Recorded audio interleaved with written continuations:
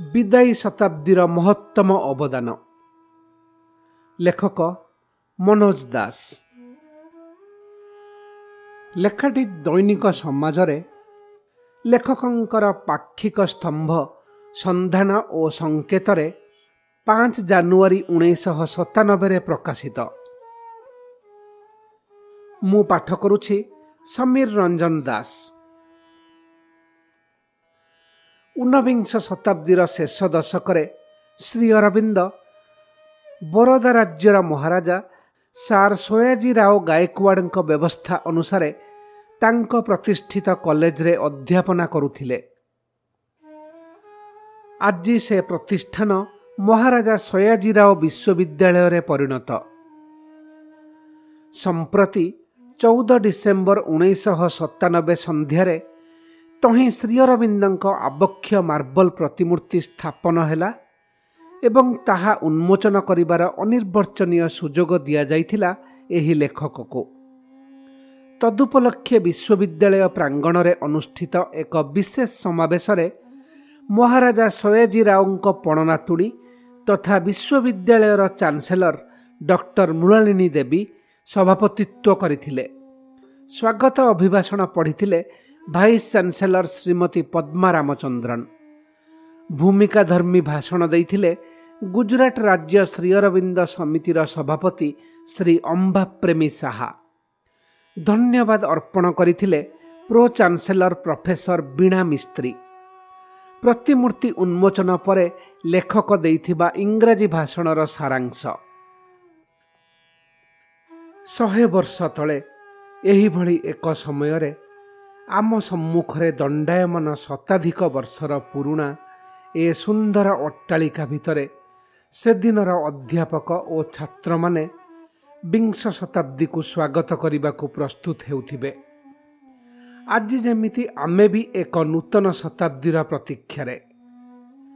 ତେବେ ସମ୍ଭବତଃ ସେ ଦିନର ସେ ପ୍ରତୀକ୍ଷା ଥିଲା ଆମ ପ୍ରତୀକ୍ଷା ତୁଳନାରେ ଅଧିକ ଆଶାବାଦୀ।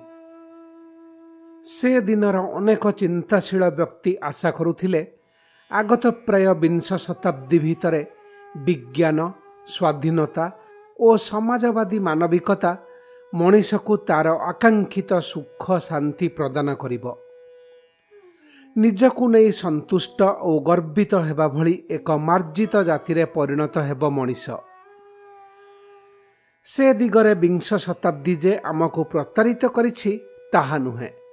ବିଜ୍ଞାନ, ସ୍ୱାଧୀନତା, ସମାଜବାଦ ଏ ସମସ୍ତ ବିଭବ ଆମେ ପାଇଛୁ।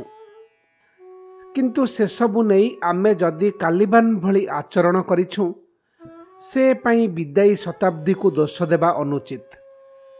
ସେକ୍ସପିୟରଙ୍କ ଟେମ୍ପେଷ୍ଟ ନାଟକରେ ପ୍ରୋସ୍ପାରୋ ବର୍ବର କାଲିବାନକୁ ସଭ୍ୟ କରିବା ମାନସରେ ଭାଷା ଶିଖାଇଛନ୍ତି। କାଲିବାନ ପ୍ରୋସ୍ପାରୋଙ୍କୁ ଯତ୍ପରୋ ନାସ୍ତି ଗାଳିଗୁଲଜ କରିବାରେ ହିଁ ସେ ଶିକ୍ଷାର ଉପଯୋଗ କରିଛି। ଶ୍ରୀ ଅରବିନ୍ଦ ତାଙ୍କ ଲାଇଫ ଡିଭାଇନ୍ ଗ୍ରନ୍ଥର ପ୍ରଥମରେ ଦର୍ଶାଇଛନ୍ତି, ଚେତନାର ଉଷାକାଳରୁ ଆଜି ଯାଏ ମଣିଷ ଭିତରେ ବଳବତ୍ତର ରହିଛି 5 ଗୋଟି ଅଭିପ୍ସା। ସେ ବାରମ୍ବାର ସେସବୁ ପାଶୋରି ଦେଲେ ବି ସେମାନେ ବାରମ୍ବାର ଫେରିଆସି ତାକୁ ଆନ୍ଦୋଳିତ କରନ୍ତି। ସେସବୁ ଧ୍ୟେୟ ଲକ୍ଷ୍ୟ ହେଲା ଭଗବାନ, ଜ୍ଞାନ ଅର୍ଥରେ ଆଲୋକ, ସ୍ୱାଧୀନତା, ପ୍ରଶାନ୍ତି ଏବଂ ଅମରତ୍ୱ। କିନ୍ତୁ ଯାହା ଦେଖାଯାଉଛି, ଭଗବାନଙ୍କୁ ଖୋଜିବାକୁ ଯାଇ ଆମେ ଧର୍ମାନ୍ଧତାର କ୍ରୀତଦାସ ବନିଛୁ। ଜ୍ଞାନାଲୋକର ସନ୍ଧାନରେ ଆମେ ଜଳ, ସ୍ଥଳ, ନଭ, ଦିଗ୍ଦିଗନ୍ତ ବିଦାରି ପକାଇଛୁ ସତ, କିନ୍ତୁ ଆପଣାର ଅନ୍ତର୍ନିହିତ ଐଶ୍ୱର୍ଯ୍ୟ ପ୍ରତି ଦୃଷ୍ଟି ଦେଇନାହୁଁ। ସ୍ୱାଧୀନତାର ଆଦର୍ଶରେ ଉଦ୍ବୁଦ୍ଧ ମଣିଷ ବିଂଶ ଶତାବ୍ଦୀରେ ସାମ୍ରାଜ୍ୟବାଦ, ଉପନିବେଶବାଦ ଓ ସାମନ୍ତବାଦ ଭଳି ବହୁ ପ୍ରଚଣ୍ଡ ଶୃଙ୍ଖଳରୁ ମୁକ୍ତ ହୋଇଛି। କିନ୍ତୁ ନିଜର ଅହଂ ଓ ଅଜ୍ଞାନତା ଭିତରେ ବନ୍ଦୀ ହୋଇ ରହିଛି। ପ୍ରଶାନ୍ତିର ସନ୍ଧାନରେ ଯାଇ ସେ ଆମୋଦ ପ୍ରମୋଦର ମରିଚିକା ପଛରେ ଧାଁ ଧପଡ଼ କରିଛି। ଅମୃତତ୍ୱର ଆଶୀର୍ବାଦ ସନ୍ଧାନରେ ଯାଇ ସେ ଯାହା ପାଇଛି ତାହା ଅଲୋଡ଼ା ଦୀର୍ଘାୟୁ ବା ନିସଙ୍ଗ ଜରାମୟ ବାର୍ଦ୍ଧକ୍ୟର ଅଭିଶାପ।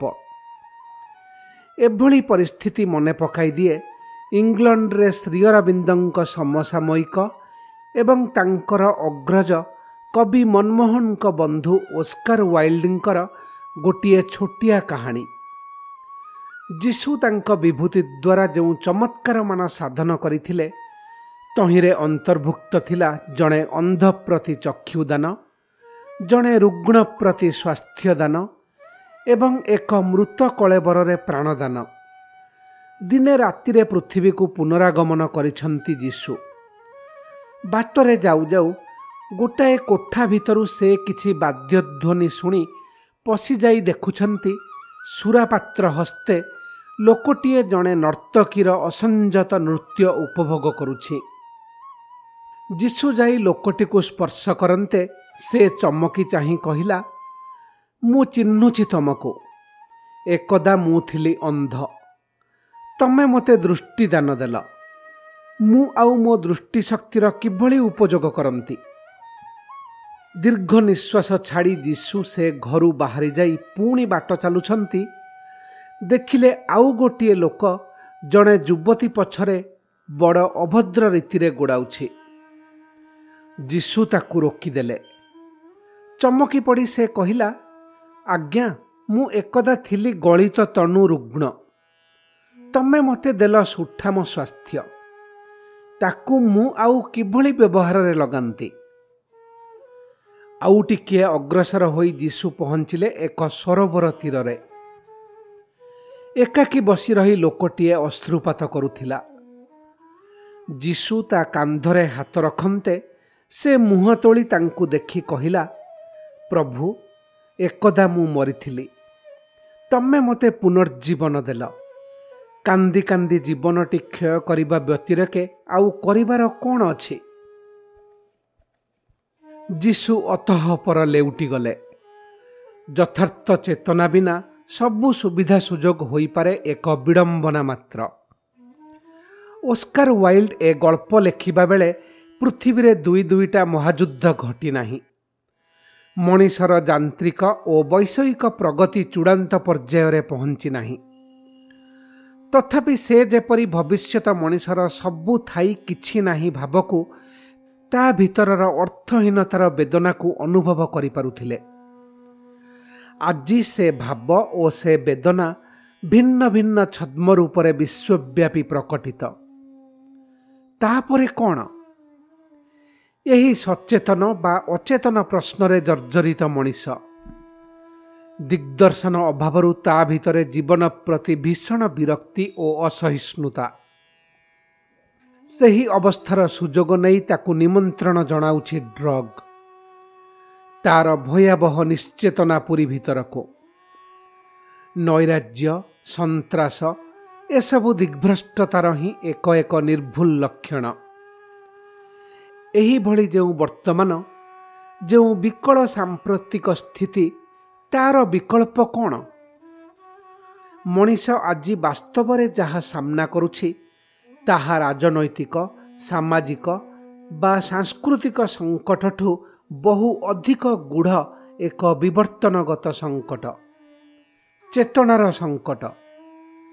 ମଣିଷର ଅଭ୍ୟନ୍ତରରେ ସୁପ୍ତ ଏକ ନୂତନ ଚେତନାର ସ୍ଫୁରଣ ବିନା ସେ ସଙ୍କଟରୁ ଉତ୍ତୀର୍ଣ୍ଣ ହେବା ସମ୍ଭବପର ନୁହେଁ। ଶ୍ରୀଅରବିନ୍ଦଙ୍କ ନିରୂପିତ ଏ ଦିଗ୍ଦର୍ଶନ ଯଦି ଶିକ୍ଷାବିତ୍ ଓ ଶିକ୍ଷକ କୂଳ ଆଜିର ଓ ଆଗାମୀକାଲିର ବିଦ୍ୟାର୍ଥୀମାନଙ୍କ ଆଗରେ ଉପସ୍ଥାପନ କରିପାରନ୍ତେ, ତେବେ ସମ୍ଭବତଃ ସଞ୍ଚରିତ ହୁଅନ୍ତା ଏକ ନୂତନ ଆଶାର ଆଲୋକ, ଉନ୍ମୋଚିତ ହୁଅନ୍ତା ଜୀବନର ଲକ୍ଷ୍ୟରେ ଇଙ୍ଗିତ ଦେଉଥିବା ଏକ ନୂତନ ଦିଗନ୍ତ, ସମବେତ ଆସ୍ପୃହା ସକାଶେ ପ୍ରସ୍ତୁତ ହୁଅନ୍ତା ଭୂମିକା। ବିଂଶ ଶତାବ୍ଦୀରେ ସଂଗଠିତ ହୋଇଛି ନାନା ଦୁର୍ଘଟଣା, ନାନା ବିଭୀଷିକା।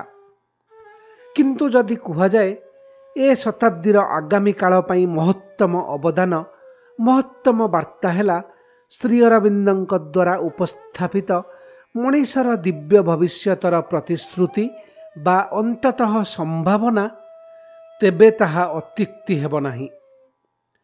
ପରିଶେଷରେ ଏକ ବ୍ୟକ୍ତିଗତ ସ୍ୱୀକାରୋକ୍ତି ନ ଦେଇ ରହିପାରୁନାହିଁ।